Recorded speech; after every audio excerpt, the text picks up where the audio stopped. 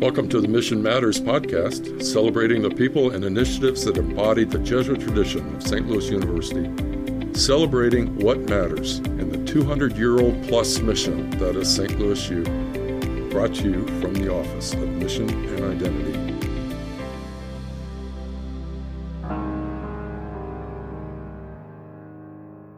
Think for a moment about the birth of Jesus Christ. When Jesus was born in the nondescript town of Bethlehem to parents who were unknown to the local community, nothing appeared out of the ordinary. And yet, we know now that something extraordinary was happening, something that changed the course of human history. Jesus was born, the Son of God entered into our world to live among us. Keep listening to find something like that hidden gem of Christmas in this interview with Diego Abente, the CEO and president of Casa de Salud. So welcome back. I am Virginia Herbers in the Office of Mission, and I am pleased to join to our podcast today Mr. Diego Abente, who is the president and CEO of Casa de Salud, right there near our South Campus setting. So welcome to Mission Matters, Diego. Well, thank you for having me. It's a pleasure to be here and to have this conversation. Let's start off just by you telling us a little bit about yourself, a little bit about Casa. What's your background? How did you come to be at Casa? And also, what exactly are the ministries that happen? I guess I'd start by saying I took the long road to Casa, and I've enjoyed every bit of it. But, my story really starts in South America, in a country called Paraguay, which is really in the heart of South America. And I was very young when my parents were forced to flee that country because there was a very violent dictator who was putting their lives and now their newborn's life in jeopardy. And so they made a very hard decision to move far away from their natural home. And at the same time, the United States graciously opened their doors to my family. And so I grew up in the United States learning from my parents what opportunity could look like and being encouraged by them to really compare my upbringing here in the US, the opportunities that were made available to me and my brothers, to those of my family who had stayed back in Paraguay. And it really was formative. Obviously, at the time, I wasn't quite grasping how formative, but it led me to a career in nonprofit work, in helping others. And so from a very young age, I think the ministry of helping others, helping those in need, of paving a path so that those who follow in our footsteps do not face all the same challenges that we have is something that's been really ingrained in who I am and how I carry myself. And it fills me with immense gratitude to be able to do that. I have to say, it's a labor of love. It's a passion now. And so growing up, I was able to go back to Paraguay, and I worked there in the space of transparency and accountability and helping the country really develop what at the time in the mid-90s was a brand new democracy. And I had the opportunity of growing up in the United States in a very mature democracy. And so I brought that experience to Paraguay and was able to sort of give back to my home country and do a little bit for them. I then went to Africa and spent some time working on a malaria prevention and mitigation project. And I think that's where I really began to grow this understanding of how fundamental good health is to everything else in one's life. And so then when I came back to the States, I spent some time in Washington, D.C., and then came to St. Louis to take a job with the International Institute of St. Louis, which works with refugees and immigrants. And I, in particular, work in the economic development space. So I was helping immigrants and refugees start and strengthen their business. So I was watching how this support that we can provide folks who are newer to our community really grow the diversity and the strength of the region as a mechanism for attracting more folks and as a mechanism for retaining people because they really enjoy the communities that they are part of. And then when the job at Casa de Salud came available, it was sort of, the timing was perfect because I was wanting to reconnect with my Hispanic Latino roots. I was looking to do something new and exciting. And, to be able to reconnect with that formative moment in my life when I realized how important and how centering good health is and everything else that we do as members of this community, really all were encompassed in the opportunity to come to Casa. And so I came here extremely excited to be able to continue contributing to creating a welcoming and inclusive region, but also do it from a perspective where I could reconnect with my Latino roots and really help people in that foundational need to be able to feel like they can take on the day and take on the many challenges in their lives in a way that they feel healthy and well and productive. Helping people thrive. Absolutely. Talk a little bit about what actually happens at CASA and who benefits from CASA, and specifically also, how is CASA related to SLU? Yeah, so all great questions and very much a story that I think is worth telling. CASA emerged, the concept, the idea of CASA emerges from a clinic on Cherokee Street that was serving Latinos, which wasn't able to grow sustainably. And some folks who were related to the work that SLU does were involved in this clinic, and they were just heartbroken when the clinic wasn't able to continue operating. And so they began having meetings and asking, what can we do to learn from the mistakes that this clinic has encountered, and to bring together and bring to the table the resources needed to create something new and better that could potentially be there for the community for the long haul. And so CASA was born of these ideas. And one of the things that was critical and that this group of folks, in particular, our founder, Bob Fox, was clear on is that we needed a foundational partner that could really help stabilize the organization. And so being a graduate of St. Louis University, Bob talked to a lot of the folks that he knew at the university, and they began to think about locations. And so the location where we are here on the corner of Choteau and Compton is a St. Louis University property that at the time wasn't being used. And so the folks at the university said, this is a property that we can make available to this initiative if you're interested. And so one thing led to another.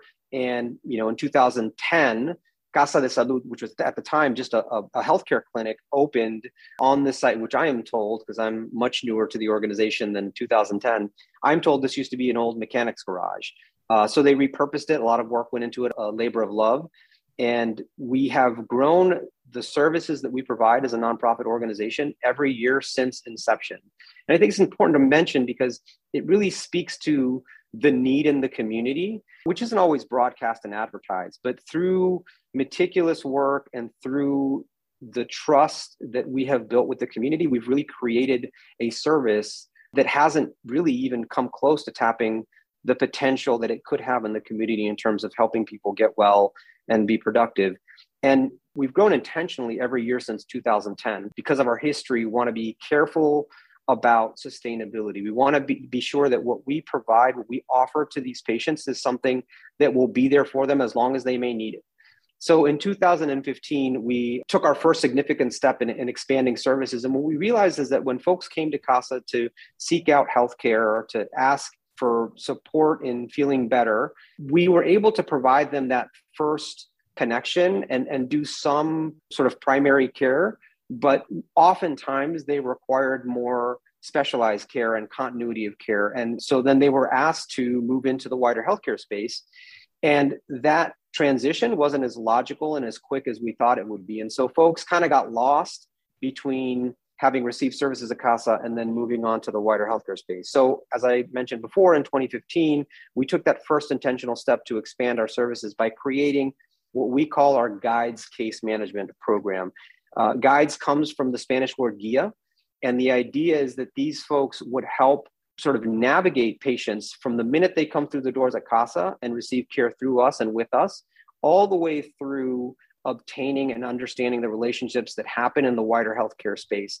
And I think that's also really important because being an immigrant myself and having spent a lot of time in Paraguay, I can tell you that the sort of standard of care and the relationship that a Paraguayan has with their doctors and physicians is very different than the one that we have here in the United States. And having someone who understands those two different worlds and creates a bridge between those two cultures is extremely important to the success and the wellness of the people that we want to serve.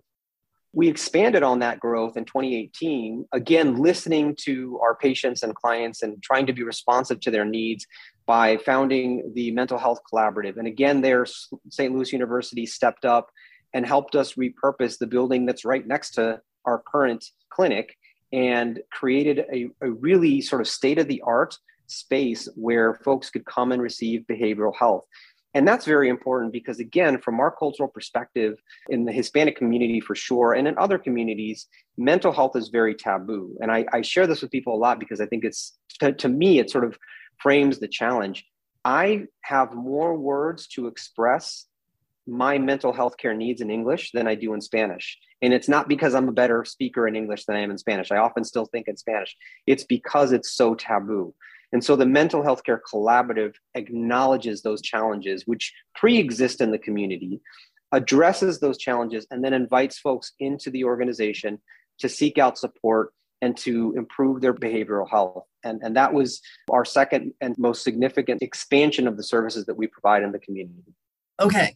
So if the first building of CASA was an old mechanics garage, do you know what the original purpose of your second building was? It's very interesting. I have been told that they were storage garages where at one time the university kept its Christmas lights and other accessories. And so that was repurposed into a state-of-the-art mental health collaborative workspace.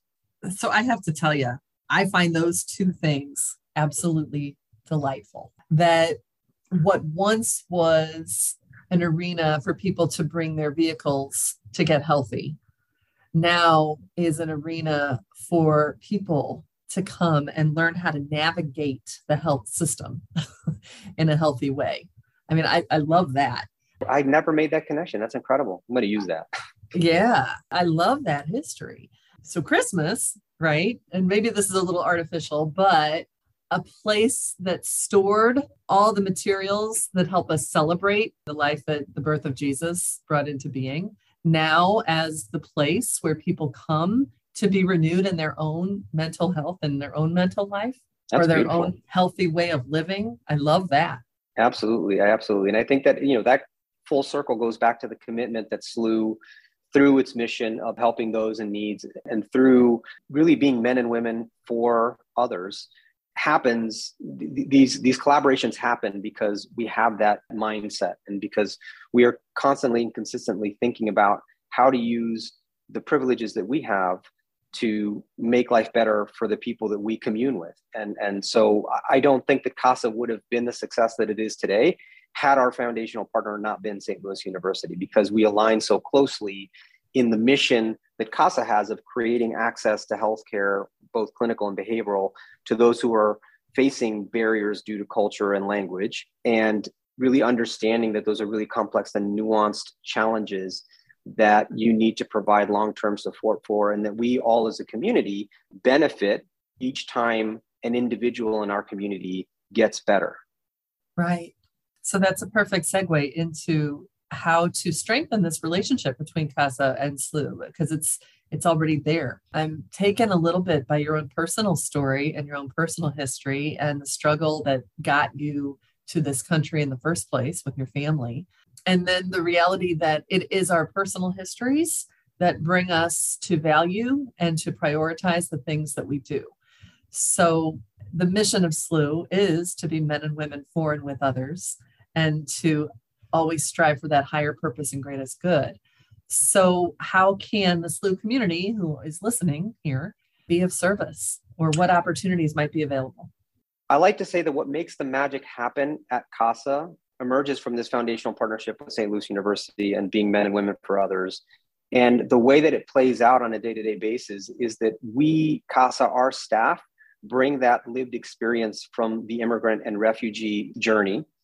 We are linguistically and culturally sensitive and competent, if you will. And we invite those who are experts in their chosen field and expertise to come to CASA and to collaborate with us to create these opportunities for folks to be well. So all of the doctors and other licensed professionals who provide services at CASA are volunteers. And one great way to get involved at CASA is to offer of one's time and expertise. And again, enter in a partnership with the experiences, the lived experiences that our staff have, in order to create the beautiful magic of helping someone be better. It's a very simple concept, but it is tremendously powerful in the community. And we've seen that happen throughout the history at CASA. It's helped us grow every single year since our inception.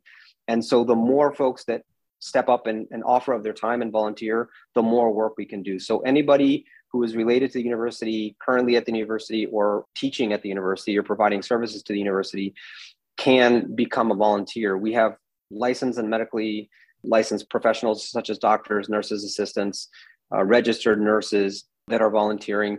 We have folks who are providing volunteer interpretation services. We have scribes and other volunteers who are helping us with data management. So really, we try to offer a pretty broad menu of opportunities for folks to bring whatever expertise they might have or passion they may have to sort of leverage the mission and reach more people, or reach more people in more significant ways. Absolutely. So you don't have a limited set of skills that you're looking for. It's pretty broad. Absolutely. We try to recognize that St. Louis has a lot of great skill, and that we really meet patients where they are in community. And in community, life is complex and things are connected. And so we try to recognize that in the way that we provide services. And though we have, for example, an expertise in providing clinical care, when patients need housing support or employment assistance, we have avenues for referrals. That's where the case managers step in and really provide that sort of walking side by side support to get folks connected. And in the same way, if we can expand our volunteer pool, then we can also broaden the number of services we provide here on our site. Very good. Well, let's hope that folks who are listening to this are keeping this tucked in the back of their mind, even if as professors or administrators, they might not be able to give their time. I'm thinking student interns. I'm thinking just a whole variety of different possibilities here for people to connect with you. I will say that what I've heard from volunteers is that, some of them come in not really knowing what to expect, and that's not unexpected, I guess. But all of them leave having felt like they've made a difference and having really valued and enjoyed their time, because they get that opportunity to really feel the effects of their volunteer work. They see directly the benefit that they are helping to create in the community. And that's something that we're proud of, and we continue to work to ensure so that volunteers, again, feel like their time is well used. So let me ask you this. How has your staff, how have your patients all fared during the pandemic? It's been exhausting. I sort of go back and forth between it's a marathon and it's just a series of endless sprints, because we have all experienced this together as community. And for CASA staff, we have also experienced other folks in their challenges and have really had to think about how we can provide services and support to those folks while taking care of our own mental health and clinical health in a time that was really scary for a period of time there. And so for us, I think what's kept us going, what's kept us motivated is that patients and clients never disengaged with the organization. Even when we were social distancing and really thinking that human interaction would be on pause for quite some time, we utilized telehealth to provide some level of patient engagement. We then created a modality we now call hybrid telehealth, where patients would come to CASA and they could sit down in our, at that point, empty patient rooms and access a laptop with a high-speed internet and really high-quality camera and interact with their provider in that safe and private room. And then we wrapped around that even more services by having on staff a medical assistant who could be there to take vitals and samples if necessary, sort of accelerating that process of finding out what the problem is and how to help people get better. And that was tremendously helpful. And now as we are in our second iteration of sort of coming out of the pandemic, we feel very strongly that a lot of what we learned during the pandemic will continue to be a part of how we provide services so that folks will have options and opportunity.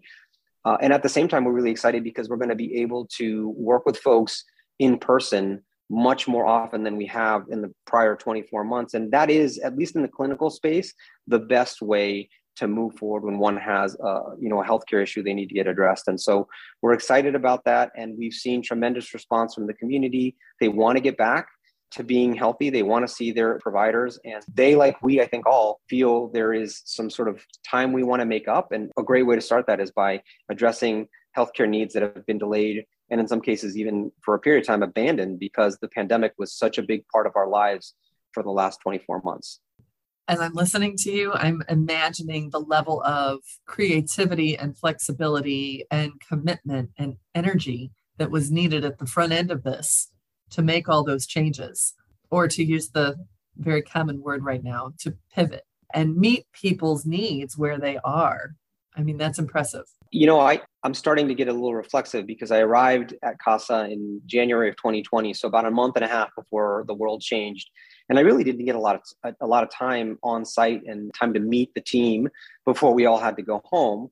And now it's been 2 years, and my entire experience at CASA has been the experience of responding to the pandemic.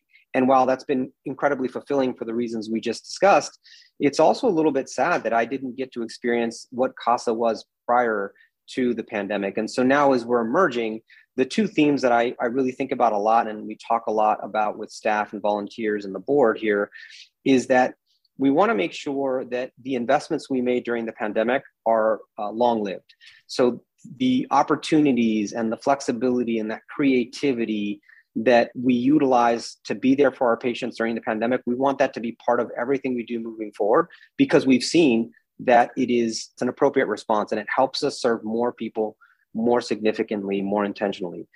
The other theme that I think we all have to sort of steel ourselves to come to terms with and be at peace with is the idea that ending the pandemic is only the beginning of the healing process. And that is because only then can we start to make up for some of the things that we had to put on pause because the pandemic was such a big part of our lives. And for the folks that we serve who have some very unique challenges, these pauses are even more significant. So part of our challenge now as we enter 2022 is how can we think about expanding services, about being there for more people so that we can work through the folks that have been delaying their care and now are presenting with more acute conditions and who therefore need more resources, while at the same time trying to expand services to the wider community who have already been waiting to receive services in the way that only CASA can provide them with that cultural sensitivity and that linguistic sensitivity.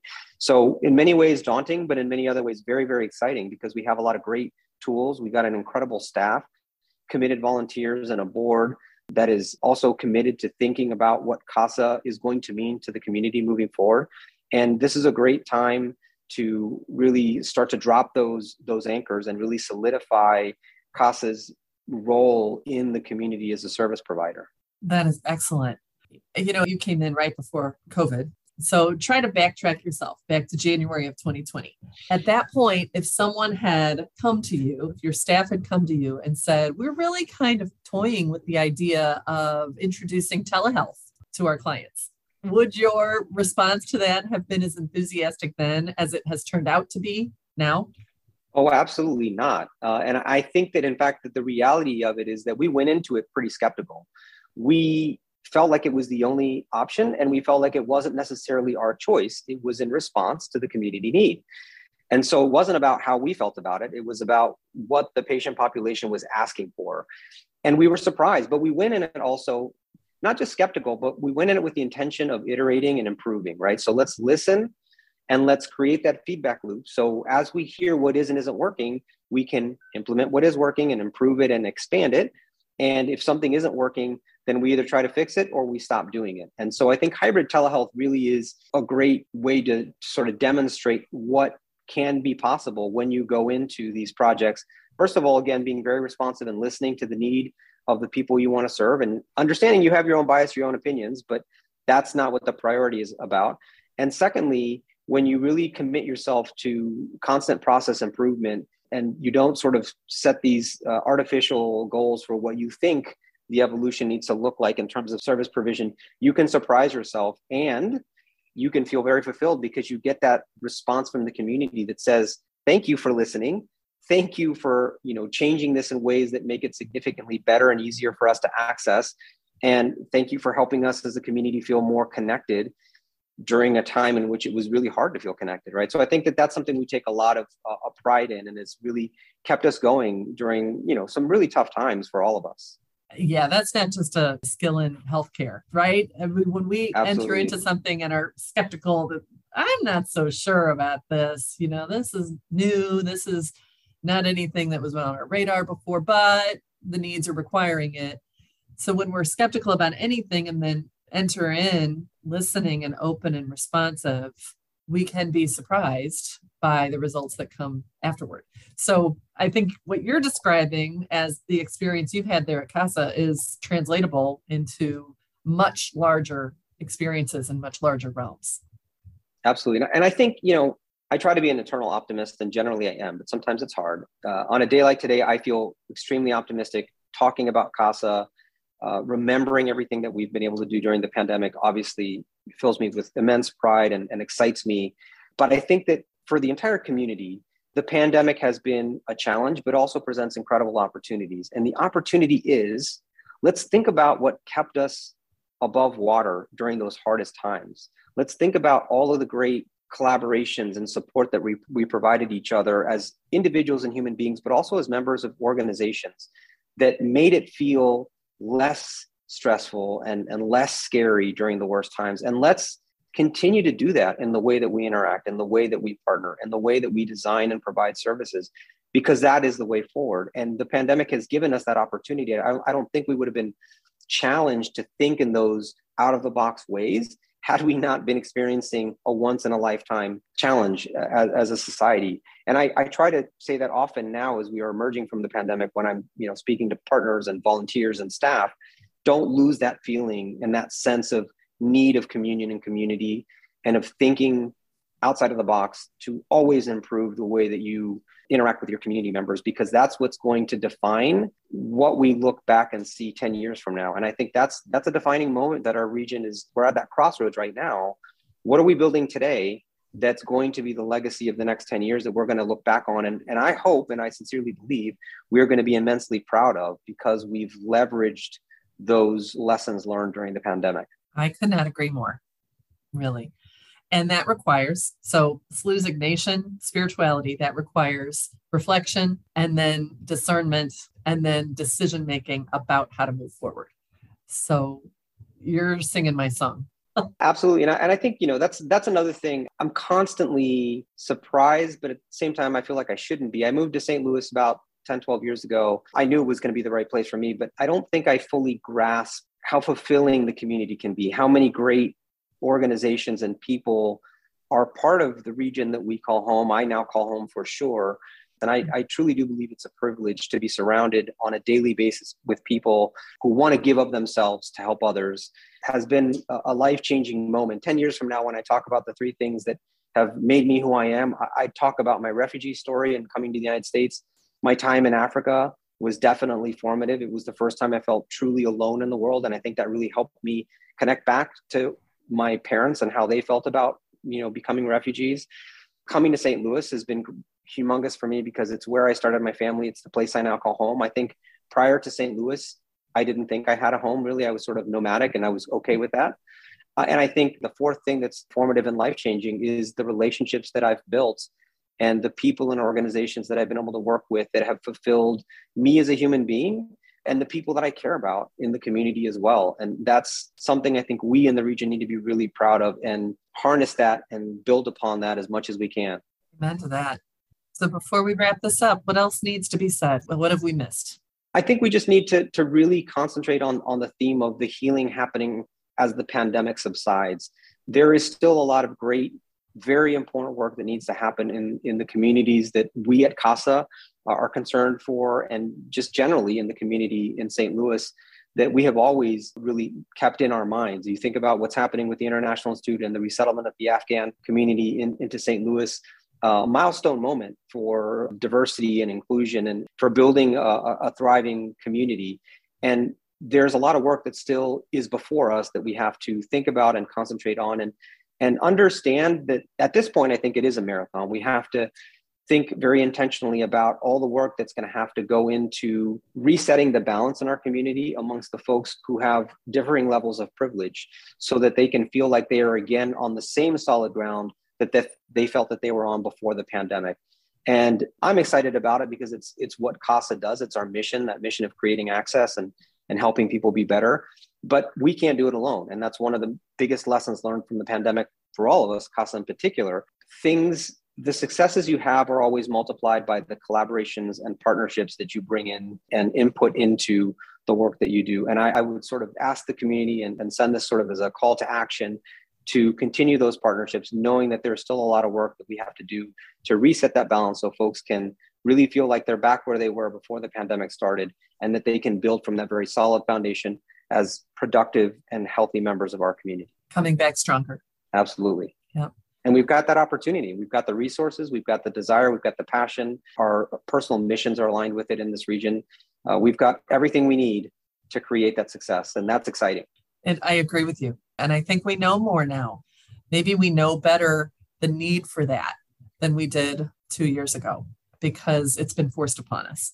You know, the slogan of "we're all in this together" is not just a nice thing to say. This is the mere fact that this has been a global pandemic. So it brings us back to that reality that we are one. we are one. Only and ever one. And so to build community is not something that is a nice idea. It's constitutive of who we are and what we are called to do. Amen. Well, Diego, thank you so much for giving your time. We are with you in your mission. It is a privilege to be a partner with you as SLU, and I will do my best to get the word out here so that that partnership can be strengthened and built upon. Well, thank you. And for me, it's a real privilege to be able to share the story of CASA, my own story, and how the two connect. And it always fills me with energy when I'm able to tell this story because I think it's something that is so important to the community. And so thank you for giving me that opportunity to really re-energize by telling that story today. It really is. It's a lot of fun. These are the things I live for. It's great to tell the story. You know, we do it every day, and you kind of normalize it in some ways. And to be able to tell an audience about it, folks who have maybe never interacted with it, it just fills me with pride and energy and just excitement. There's a lot of good stuff that we can continue to do. And so I've been looking forward to this. Well, I am thrilled. I am absolutely thrilled. So, well, again, thank you, Diego. And I do hope to be collaborators a little bit more strongly than just a one-time off podcast. Likewise. Absolutely. Thanks so much. Okay. For those of you who are listening, be sure to follow us on social media at SLU Jesuit Mission. And if you know of a colleague who is living the mission out loud, but seems to be hidden in plain sight, contact us in the Office of Mission and Identity so we can highlight the good work that they're doing. Until next time, let's remember, especially in this Ignatian year, we are one SLU where mission matters. You can engage the mission intentionally here at SLU, and you can encounter it randomly. But good luck graduating without ever touching it in some way. God bless everyone.